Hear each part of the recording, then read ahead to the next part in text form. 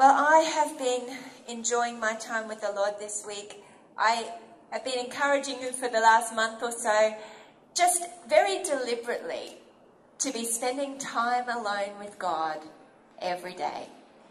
Because if we can deliberately work into our everyday life a habit of stopping to open the Bible, to talk to the Lord, and to deliberately use the fruit of the Spirit, which involves self-control, and actually deliberately decide to take, even if it's 10 minutes a day, to open the Word of God, to make it a regular time where you sit down, open the Bible, talk to the Lord, pick up a journal and even just jot down what you read or the scripture reference or something you prayed or something that the Lord spoke to you through the Word of God.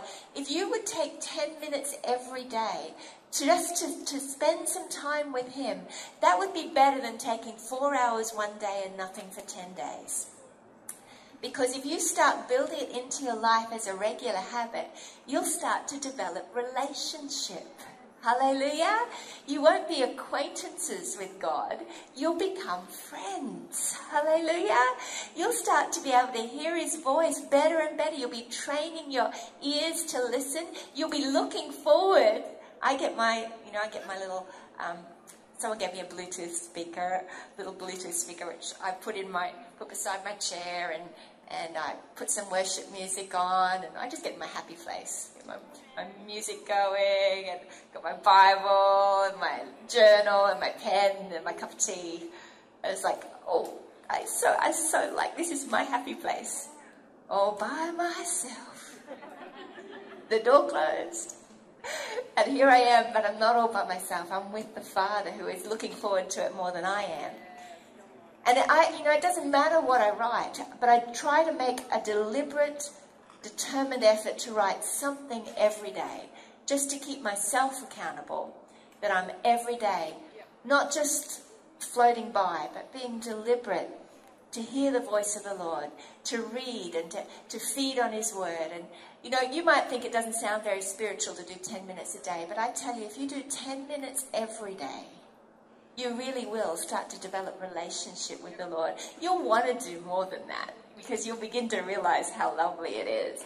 But, if you would do that, I really believe the Lord would encourage you. So I know I sound like I am repeating myself all the time, but if I can get 20% of you doing that, and then 30% of you doing that, and this world starts to see friends of God,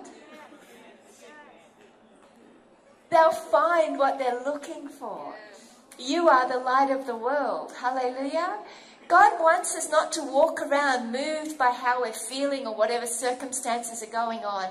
You reflect what you're looking at. And if you're only looking at how you're feeling and what's going on all the time, then when someone runs into you, pretty quickly out of the abundance of your heart, your mouth will speak. But if instead you've started your day looking at the one who looks at you with more love than you can actually physically or emotionally handle. Remember we said, the Bible says, those who look to Him are radiant and their faces are never covered with shame. You come out having had some fellowship with the one who looks at you and loves you more than any person has ever loved you, who accepts you, who delights in you, who enjoys you. Then the people around you are going to experience who He is. Hallelujah. That's glorious. And so I make no apology for nagging you. Hallelujah. Praise the Lord. Wonderful Jesus. Well, let's pray. Father, I ask that you truly would take these words and let them bring fruit. Lord, that they wouldn't just hit people's ears, but Lord, that you would cause them to become seeds that go into their hearts and produce great fruit, lasting fruit.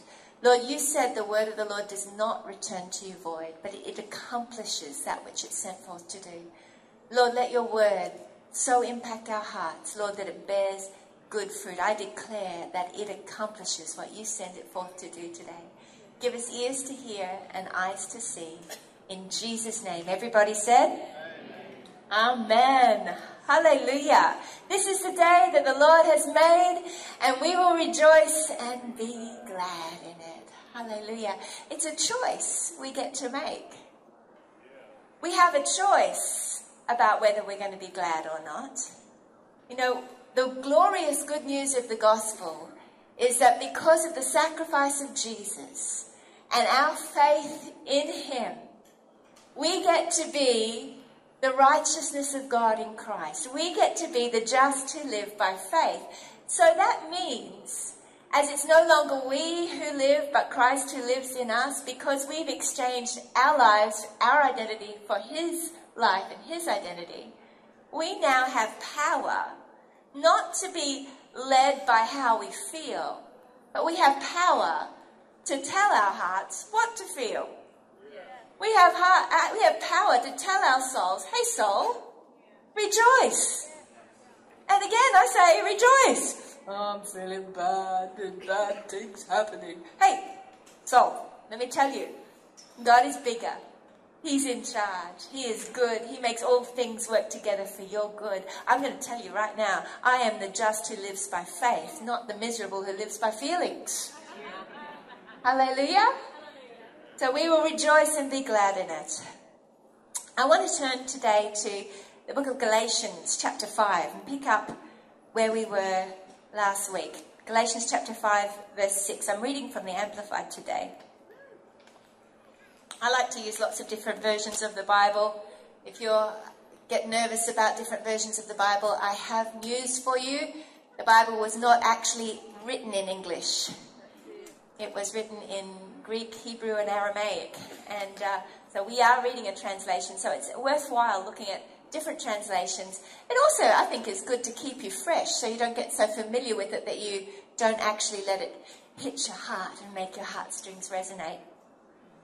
It says here, for if we are in Christ Jesus, neither circumcision nor uncircumcision counts for anything, but only faith, activated and energized and expressed and working through love. That's great news. It means that we're not accepted because of what we've done. We're not accepted because of outward things that have happened. We are accepted when we have put our faith in who God is. When we have faith working through love, that is the key to the kingdom. The kingdom of God is righteousness, peace, and joy in the Holy Ghost. And the key to entering into the kingdom is to know the one who is the way, the truth, and the life. And his name is Jesus. And we put our faith in him. The heart of God is that we wouldn't try to have faith, that we wouldn't be trying to believe, but that we would know him. And knowing him who is love, we would have the faith of Christ activated in us. And that faith works then through love. God doesn't expect us to have faith in somebody we don't know. He doesn't ask you to have faith in a philosophy or somebody else's revelation. He wants you to have faith in him. So he wants to reveal who he is to you so that you can have faith. Hallelujah.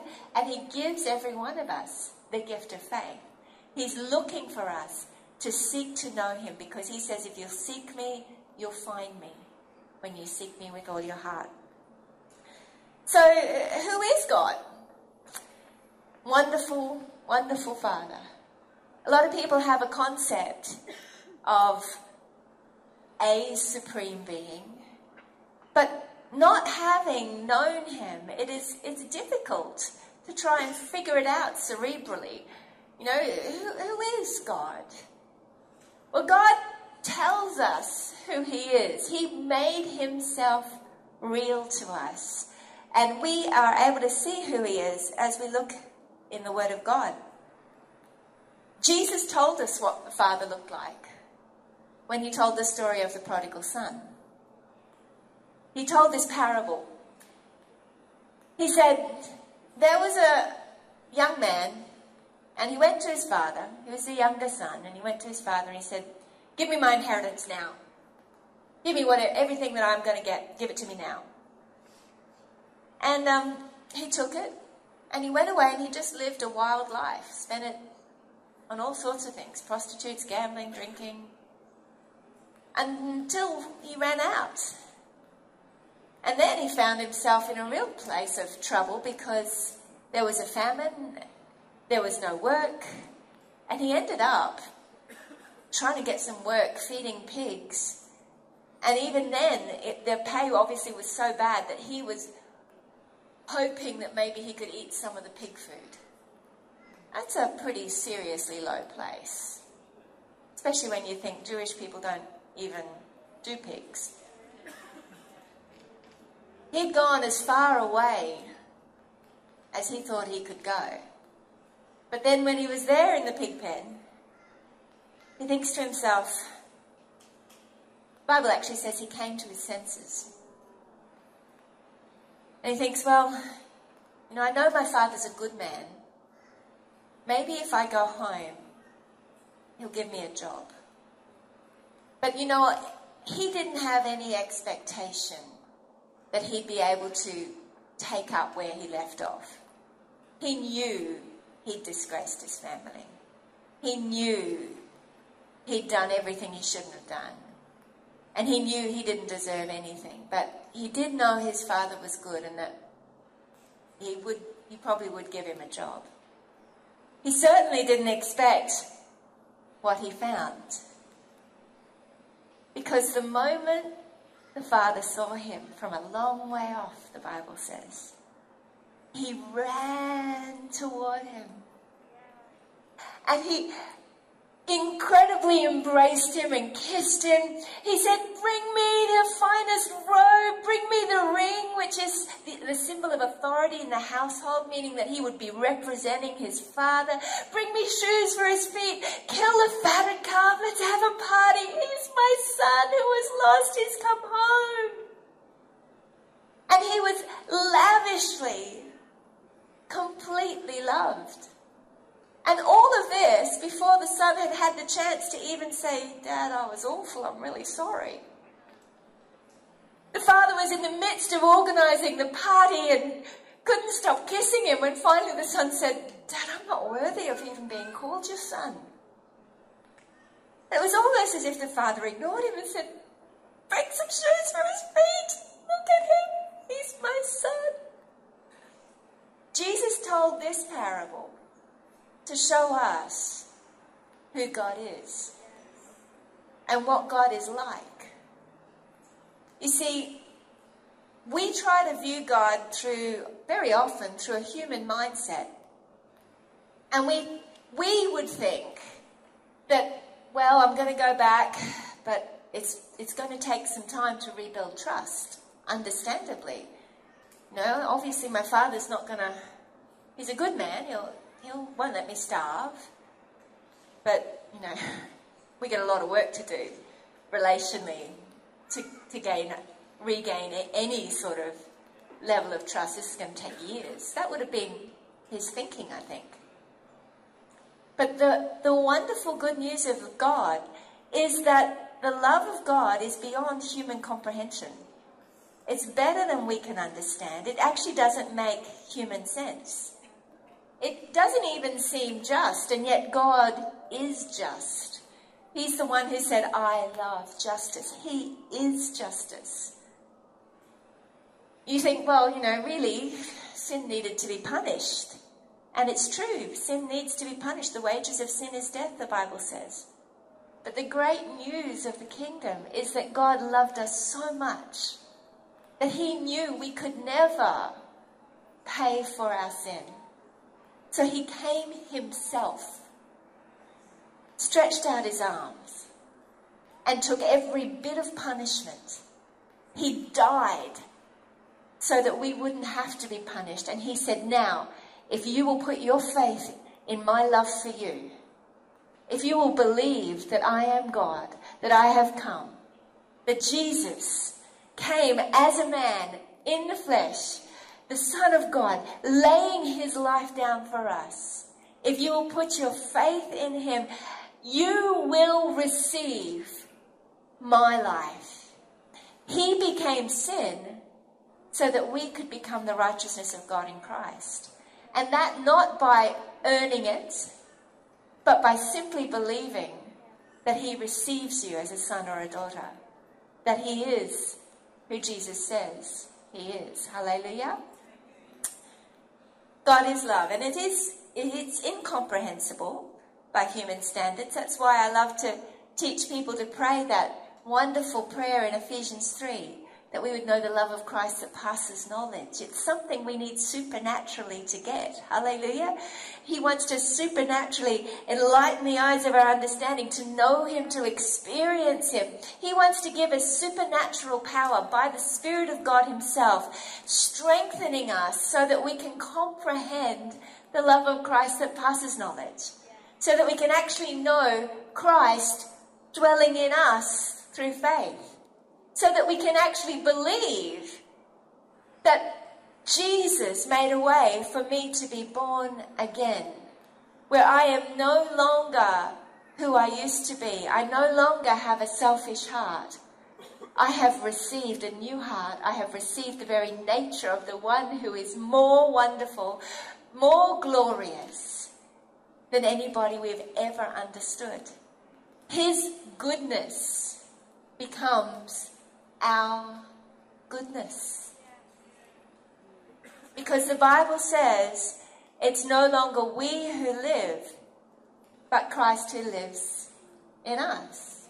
I have been crucified with Christ, nevertheless I live, the Bible says. Yet not I, but Christ. This one who was so good that he cared nothing for himself but laid his life down. He gives us his heart, his nature, and he says, now this is who you are. I give you a new nature, a new heart. It almost seems blasphemous and heretical because it doesn't make sense humanly. That doesn't seem fair. And yet it is the good news of the gospel. Hallelujah. It's why we need supernatural faith, supernatural revelation of this incredible love. Otherwise, it just doesn't make any human sense. The Bible tells us who God is in 1 Corinthians 13.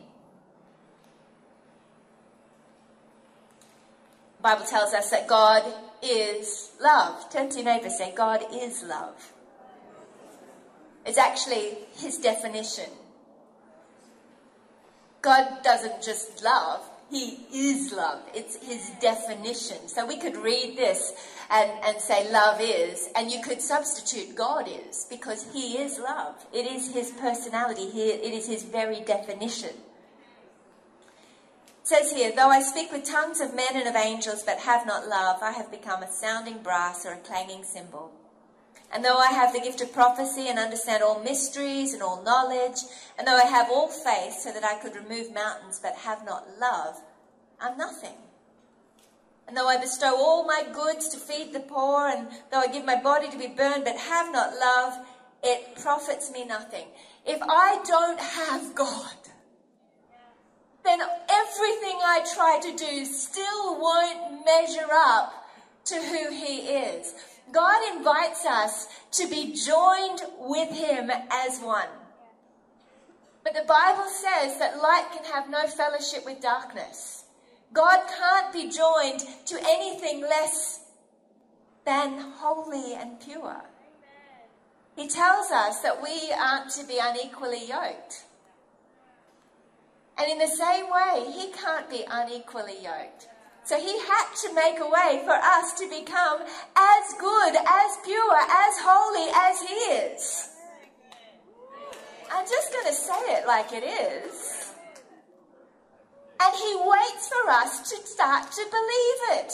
He says, I want you to be the righteous who live by faith, who actually put your faith in who I am and start to believe that when I say you have been crucified identified with me, that I've given you my heart, a new nature, that it is no longer you who live, but Christ who lives in you, you would start to practically believe it, apply it, and see it worked out in your everyday life. That you'd start to think about this, to take it beyond the concept realm and start to study and find out who this God is. When you start to discover who he is and you put two and two together and begin to realize he says, as he is, so am I in this world.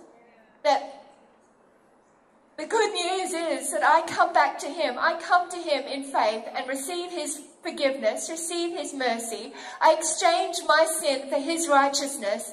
I get a new heart. I become a new creation. And I get his righteousness, his nature, not part of who he is. As he is, I become. It doesn't mean that I am God. He is God, but I have been joined to him and made part of his body. Absolutely, completely, and thoroughly accepted. Hallelujah. And made clean. Hooray! It's happy news.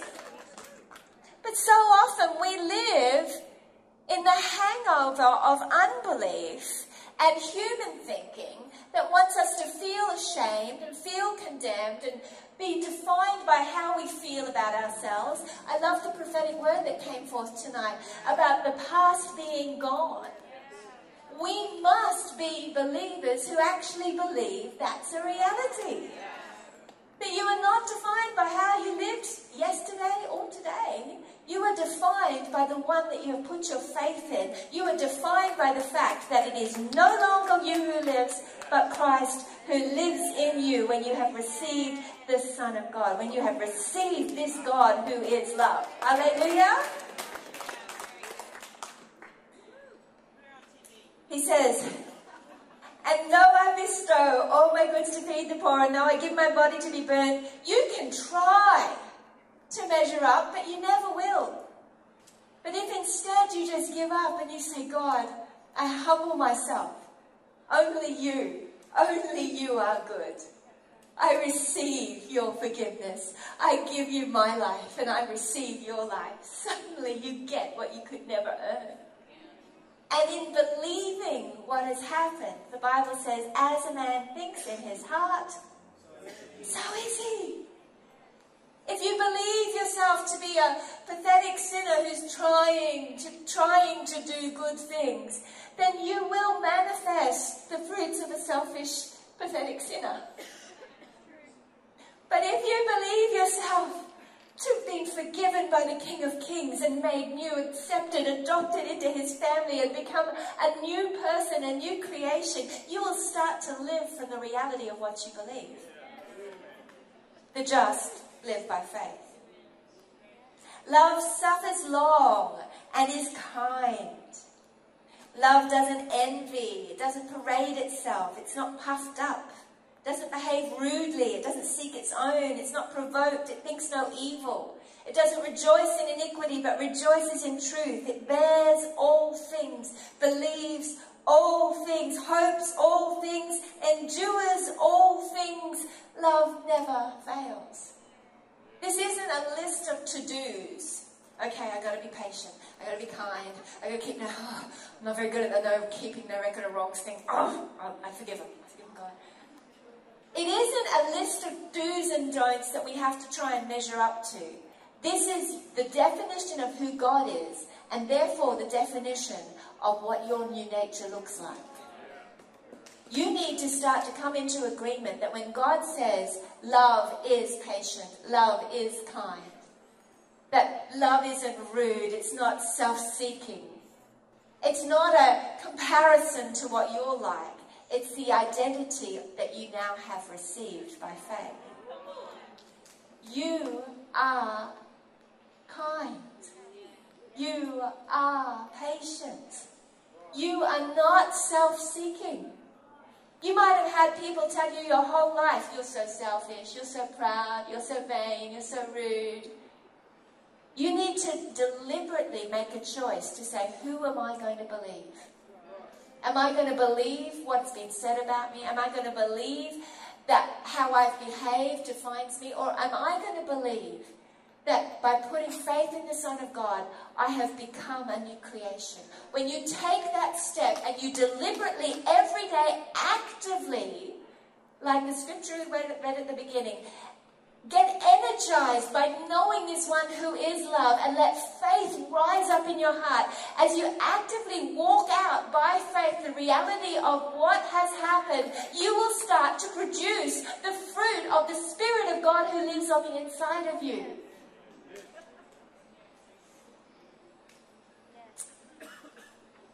John chapter 14. It's a good verse. Actually, I'm going to read 6 verses because it's delicious. Highly recommend the book of John. I love the book of John. He refers to himself consistently through the gospel as the disciple who Jesus loved. Peter and James were there, and so was the disciple who Jesus loved. He's referring to himself. And that's awesome. That's how you should be thinking about yourself. When you come to spend time with him in the morning, when you come to God, you don't come, oh, here I am as a hypocrite, oh God, I'm so embarrassed just even to talk to you. He's not there. He's looking at you thinking, oh, you're pathetic. He's there going, oh, I'm so happy to see you. I love you, I love you, I love you. Oh God, I don't feel very loved. Oh, you can't be wanting to talk to me. He said, look at me. Oh, your face to me is lovely. Your voice is sweet. My heart rejoices over you with singing. We think, surely you must be wanting to punish me. Surely you must be angry with me. No, I poured all my anger, all my punishment out on my Son. I came as a man to take your punishment so that I could have the joy of just being able to love you. Faith pleases me. The fact that you've opened your Bible and you've lifted your eyes to me today is faith, and it pleases me so much. I'm so happy to see you. When you start to get that fear and emotion no longer have any power to separate you from the love of God, because you get to know who He is. He is the same yesterday, today, and forever. He has not changed His mind, because He said, it is finished. Hallelujah. So Jesus says, let not your heart be troubled. You believe in God, believe also in me. In my Father's house are many mansions. If it were not so, I would have told you. I go to prepare a place for you. And if I go and prepare a place for you, I'll come again and receive you to myself, that where I am, there you may be also. And where I go, you know, and the way you know. Thomas said to him, Lord, we don't know where you're going, and how can we know the way? Fair question, I think. Jesus said to him, I am the way, the truth, and the life.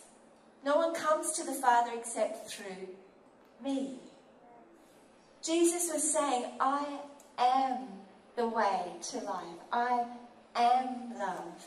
I am the door. If you will put your faith in me, if you will believe that I am who I say I am the one. I am the way for you to enter into fellowship, into relationship, into new eternal life. Because I am the way for you to become a co-equal with God. I am the way for you to be able to be joined to the one who is spotless and perfect, the one who cannot be joined to anything less than perfect. I am the way, the truth, and the life. You can come through me. Hallelujah. When you know me, you know the way. Romans 3, verse 21. Actually, no, I'm going to skip down to verse 7 of that John passage. John 14, verse 7. If you'd known me, you would have known my Father also. And from now on, you know him and have seen him. Philip said to him, Lord, show us the Father and it's sufficient for us. Jesus said to him, have I been with you so long and yet you have not known me, Philip? Who has seen the Father? So how can you say, or he who has seen me has seen the Father. So how can you say, show us the Father? Philip was saying, look, it'd just be enough if you could let us see the Father. We'd be right then. And Jesus said, have I been with you so long and you don't yet realize? We don't serve three different gods. God is one. And God came in the form of a man. And he laid down his life. God the Father, the Son, and the Holy Spirit, he is one, just as we are body, soul, and spirit. God is one. Father, Son, and Spirit. And he came. God, who is love, came, gave his life. And he said, when Philip's like, well, if we could just see the Father, then we'd be right. He's like, don't you know, if you've seen me, you've seen the Father. Have I been with you so long and yet you've not known me, Philip? He who has seen me has seen the Father. So how can you say, show us the Father? The Father wants to reveal himself to you. And he wants to reveal himself to you through the sacrifice of his Son, Jesus. He wants to reveal himself to you in a way that you get to know and understand that he is love. God is love. And his love for you is more intense and more glorious than we've ever understood. He wants to give us a spirit of wisdom and revelation in the knowledge of him, so that we can supernaturally have the eyes of our understanding enlightened, so that we can know him. Because in knowing him, we know the way, the truth, and the life. Hallelujah. Wonderful Jesus. Matthew chapter 1, verse 23 says this. Behold, the virgin shall be with child and bear a son, and they shall call his name Emmanuel. Therefore the Lord himself, it says in Isaiah, he's quoting Isaiah chapter 7 there. Therefore the Lord himself will give you a sign. Behold, the virgin shall conceive and bear a son, and shall call his name Emmanuel, which is translated, God with us. Jesus was God with us. He came, he walked the earth as a man, suffered everything and all the temptations that we would suffer, and yet was without sin, and then gave himself to be punished for everything we would ever do, took our punishment, so that those who would put their faith in the Lord Jesus would become new creations in Christ. Hallelujah. Emmanuel, God with us. Ephesians chapter 1 verse 13 says this. In him you also trusted after you heard the word of truth, the gospel of your salvation, in whom also, having believed, you were sealed with the Holy Spirit of promise, who is the guarantee of our inheritance until the redemption of the purchased possession, to the praise of his glory. Therefore I also, after I heard of your faith in the Lord Jesus and your love for all the saints, I'm reading on to verse 15. Do not cease to give thanks for you, making mention of you in my prayers, that the God of our Lord Jesus Christ, the Father of glory, may give to you the spirit of wisdom and revelation in the knowledge of him, the eyes of your understanding being enlightened, that you may know, hallelujah, what is the hope of his calling, what are the riches of the glory of his inheritance in the saints, and what is the exceeding greatness of his power toward us who believe, according to the working of his mighty power, which he worked in Christ when he raised him from the dead and seated him at his right hand in the heavenly places. He says, because you've trusted in the word of truth, the gospel of your salvation, in whom also, having believed, you are sealed with the Holy Spirit of promise, who is the guarantee of our inheritance until the redemption of the purchased possession. Because of that reason, because you've trusted God, my prayer is, Paul's saying, that you would have the spirit of wisdom and revelation in the knowledge of him. Because you've trusted in him, it's my prayer that you would continually seek after him, to know him. It's because in knowing him, in discovering who God is, in discovering the love of Christ that passes knowledge, in discovering this great love of God, you discover the hope of your calling. You discover the reality that you are actually a gift in the earth, that you are God's inheritance on the earth, that you'd understand the value that you have to him, the delight that you bring to his heart, and that you'd understand that you not only have been accepted and received, but you've been given the ring, you've been given the authority, you've been given the power, hallelujah, that you begin to wake up and believe it because your faith pleases God. A false humility that says, oh, I don't want to go that far, does not reflect a true relationship with God. Because if you know him, you'll know how he feels about you. You'll know that he delights in you, that he wants to pour so much love into your heart that it casts out every trace of fear. That you're no longer afraid of becoming proud because you know you're already dead and he lives in you. You won't walk in boastful pride because you haven't even got a thought to want to be that. Because your thoughts and your focus is on the one who has become, who is love and who has made you love. So many people are afraid all the time, I don't want to get too proud. And so they're afraid to enter into the fullness of the revelation of who they have become in Christ. And therefore, they limit themselves with all sorts of lies and fear and condemnation and don't allow the Lord to shine through them. Instead, we need to believe that he is able to keep me from falling. Now unto him who is able to keep me from falling. I need to trust him enough that if I just let go and believe, it doesn't feel right to believe that I'm completely clean, that I've been forgiven, that I've got a new heart, that I'm as good as God.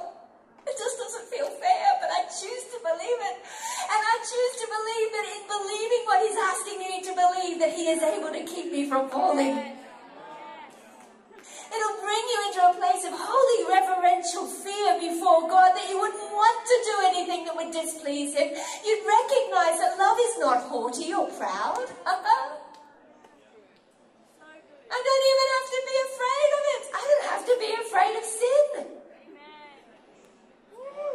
I have to abhor it. Ew, yuck.